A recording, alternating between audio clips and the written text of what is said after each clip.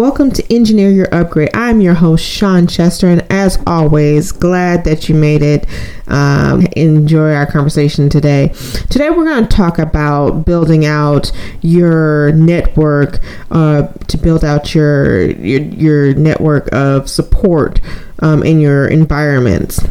And we're going to really dive into the difference between coaching and mentoring and sponsors and champions. There are a lot of terminology out there, and various companies use them interchangeably. But in this episode, I'm going to discuss why I feel that there's a difference between them and how you use them and why you need them. One of the things I want to acknowledge is that, like most things, I will never suggest that you put all your eggs in one basket, i.e. you should not have just one mentor, one sponsor, one coach. I believe your career is just like anything else. Sometimes you need an offensive coach, a defensive coach. You need coaches in different areas. So let's break that down. How do I see coaching? Coaching, I believe, is someone who helps you with a specific skill set. Again, a specific skill set, something, maybe you want to work on public speaking. So you go to get a public speaking coach. If you want to learn how to sing, you go to a vocal coach. If you want career assistance, you might go to a career coaching, such as Selfie Consulting. So a coach is usually a specific skill set that you're looking for someone to engage with you to help you build out that skill set to make it stronger. I almost think of coaching as spot training, which is important. One of the things with coaching, you don't necessarily have to find an expert. It could be someone who is just better at doing that thing than you are. So finding out the ideas and understanding the things that are your areas of opportunities are specific areas of which you want to dive in and find specific coaches for. This is going to be key for your help and growth in your growth or in your career. It's never going to be complete. It's always going to be a work in progress, because just like working out and getting in shape, you don't just go to the gym once. It's a habit. It is something you build up. You build that muscle, and then you have to maintain. And there are different ways in which you can have a coach. You can have a traditional coach.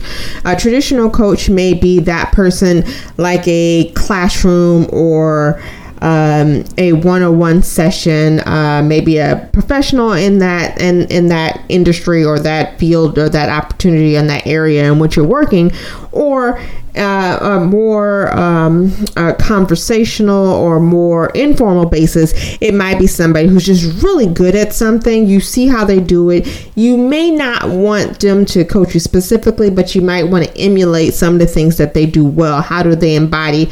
I think of a career coach or a on-the-job coach is somebody who tells you what the skills are and tells you what are the basics. You might look to somebody who's actually doing the job to maybe show you how to have that stage presence. So how do you embody those skills? So you might have a technical coach, and you might have an informal coach or somebody you see that you may want to learn to embody the things that you are working on. So that is coach. Now I'm going to go into mentors. Mentors are really important. I think mentors are highly overlooked a lot of times, and sometimes people confuse a coach for a mentor. A mentor, in my eyes, is more of an intimate relationship, in the sense of this is somebody who you can be fully transparent with, somebody who has usually no direct investment in your career. They just want to see you succeed. So again, a lot of people have an issue where they want to have their boss as their mentor. While that can work, I find that is highly difficult to execute. Why? Because your boss has a vested interest in your performance. They want you to succeed because they need you to succeed for them to succeed. Now, again, you may have a really good manager or boss who can do double duty and really take themselves out of the equation. What you really want to focus on is finding somebody who's outside of that purview so that they can give you an honest opinion and not be swayed by outside influences such as team performance or quotas or what have you. So a mentor is somebody you can be fully transparent with, who is outside of the necessary hierarchical realm of your job function or the thing that you're trying to persuade. Again, a mentor is that person who can be completely honest with you. So that may mean you share with your mentor the highs and the lows.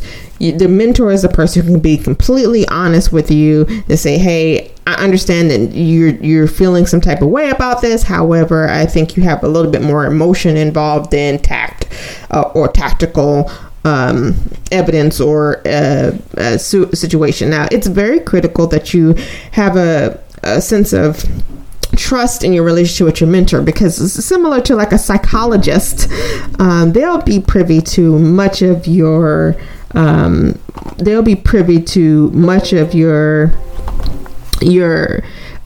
sensitive information. So they're going to see you at your low. They're going to know when you mess up. They're going to really have access to things that you wouldn't want just anybody to have access to. This is why you don't often have too many mentors. To me, I sometimes believe, if you look in a relationship context, I see mentors almost like a marriage, whereas a coach, it's kind of like just dating. You're not seriously dating, but you're dating. You might date multiple people at one time. You're not exclusive quite yet. A mentor is more, hey, we made a commitment to each other, time investment wise, for you to share, again, sensitive information. And it's critical, in my view. You need to have that person that you can go to.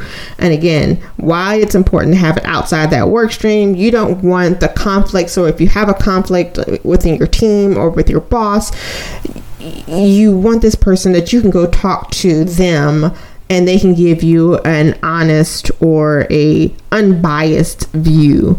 Again, it's critical that you do some due diligence, that you can't just have anybody be a mentor. You have to have you have to have the skill, but they also have that skill, but they also have to have a connection with that person.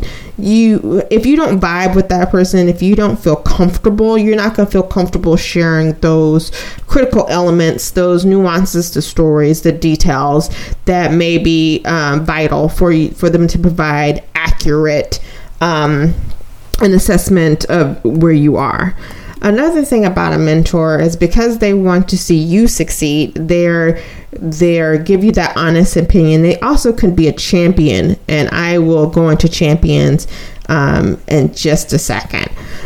So a mentor, I believe, is critical. You need at least one, but you may have two. Usually you don't have more than two mentors, again, because of the time commitment and the level of connection with the person. You don't have more than two mentors. So next, so you got coaches and mentors. Now I'm going to flip to what I call cheerleaders and champions. Cheerleaders and champions. These are more casual connections, but they can be connected to the one of the other two. A coach can be a cheerleader, a coach can be a champion. So for me, I'm going to start with a champion. A champion is someone who is highly effective at singing your praises, particularly when you're not in the room. This is a person that will champion you and sing your praises because they're connected to you in some way. This could be, if they're a mentor, because they have an emotional connection or a critical connection with you, or it could be because you are tied to a person with a project. So, for example, if I'm working with Susie and Susie and I are on the same project, she wants the projects to succeed. So she may become a champion of mine because she saw my work and she was invested in it. And now when she goes into a meeting, she goes and tell people how great Sean is. That is a champion. Again, the key element of champion, they're going to sing your praises with little, return on the investment. You don't have to pay them in any kind of way other than they're going to naturally do it. You really want as many champions as you can gather. But typically, I find most champions are either going to be your boss or a mentor of some sort, somebody who has a vested interest in you a bit, but not necessarily don't have to be your direct manager. It could be former managers. It could be people you've worked with on projects. Again, these people have seen your work and they want to go and sing your praises. They are going to do this with very little prompting. That is a champion. As many champions that you can have, the better. The last nuance is cheerleader. Now, a cheerleader is somebody who's going to sing your praises, but it's going to be very selective. So I think of cheerleaders, you go to a game and they say defense, defense. So it's very specific. They're calling out the actions that are going on at that current moment. It's usually, again, very, very fickle and very, very shallow relationships. So cheerleaders, if I go back to that Susie example, Susie may actually end up being a cheerleader, meaning that she's only going to sing my praises because she's attached to a project that we're working on together. So to increase her visibility, she's going to use my name in a positive way to cheer me on because my success is now connected to hers. And in those relationships, you generally don't share too much detail. And if you really think about it, a cheerleader, I'm only sharing good news with those people on a regular basis. So again, if you know who your cheerleaders are when you succeed on a project, those are where you casually drop those nuggets on those folks because they will then go and repeat it. There are some tricks to the trade. You can use, that loud mouth at the office or the person who always in everybody's business. You can also use those people. Again, those are very loose connections, not a deep relationship is built between those two. But it's important to have cheerleaders as well. So if you think about your team, you have you as the captain, and then you have your mentor, who is your deeper connection where you share both good and bad information. Again, these are they're almost your psychologist type relationship where you share details that you would not share with anybody else in the workforce. Again, you need them to be that transparent. You need to be able to have that so that they can give you honest advice.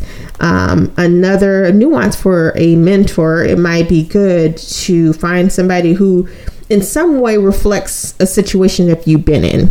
That may mean they may have experienced some challenges because they're women. They're a woman and you're a woman, and you want to glean from their experience. That could be something you can build a mentorship relationship on, or it could be somebody who has had some, maybe learning difficulties. For me, I typically don't gravitate to people who are naturally good in certain fields. I want to see somebody who's actually had to work for it a little bit so that I can learn from their techniques. Again, mentor, coach. Coach is also on your team. Your coach is specific talents. Offensive coach, defensive coach. These are people who are going to help you on specific skill sets. You do share some details with your coach that you wouldn't share with the general public, but generally it is a very deep relationship on a singular topic. Mentor is wide ranging. coach is a singular topic, deep relationship, so they can help you build that muscle. And remember, a coach can be both formal and informal, with the formal being somebody with maybe book knowledge or longer experience.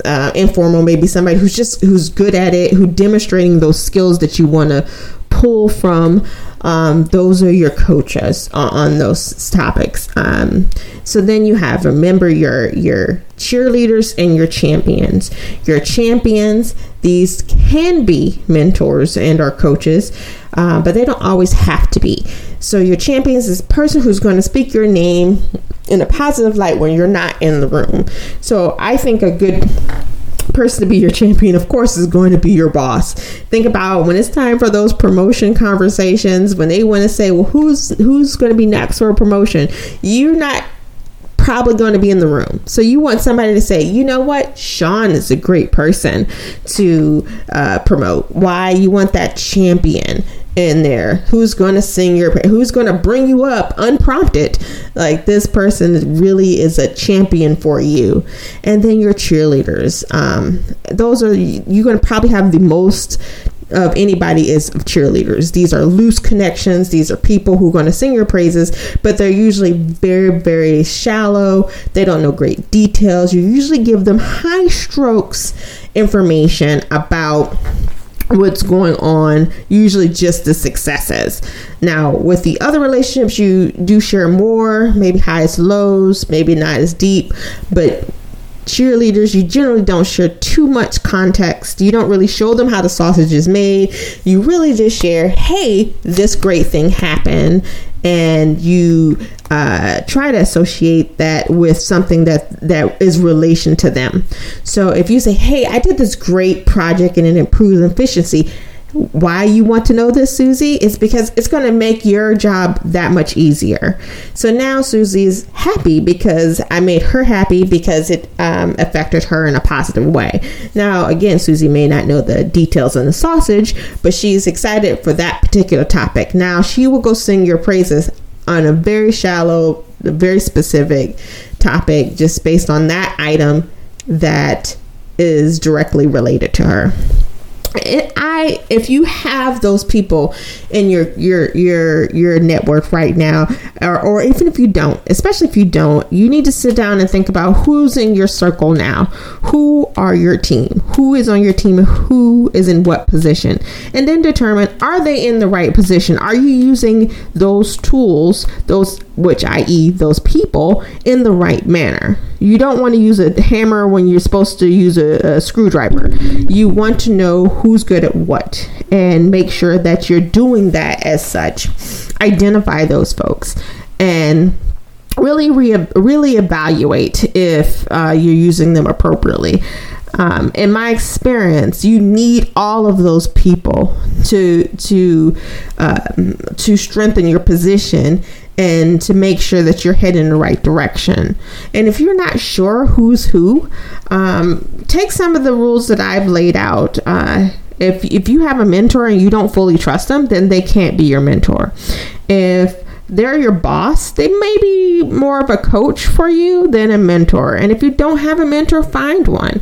And specifically try to find one that really can resonate with you. That may mean finding somebody who's had a similar struggle that you've had. Maybe you're new to management, so you want to have somebody who's had the experience of being a new manager, so on and so forth.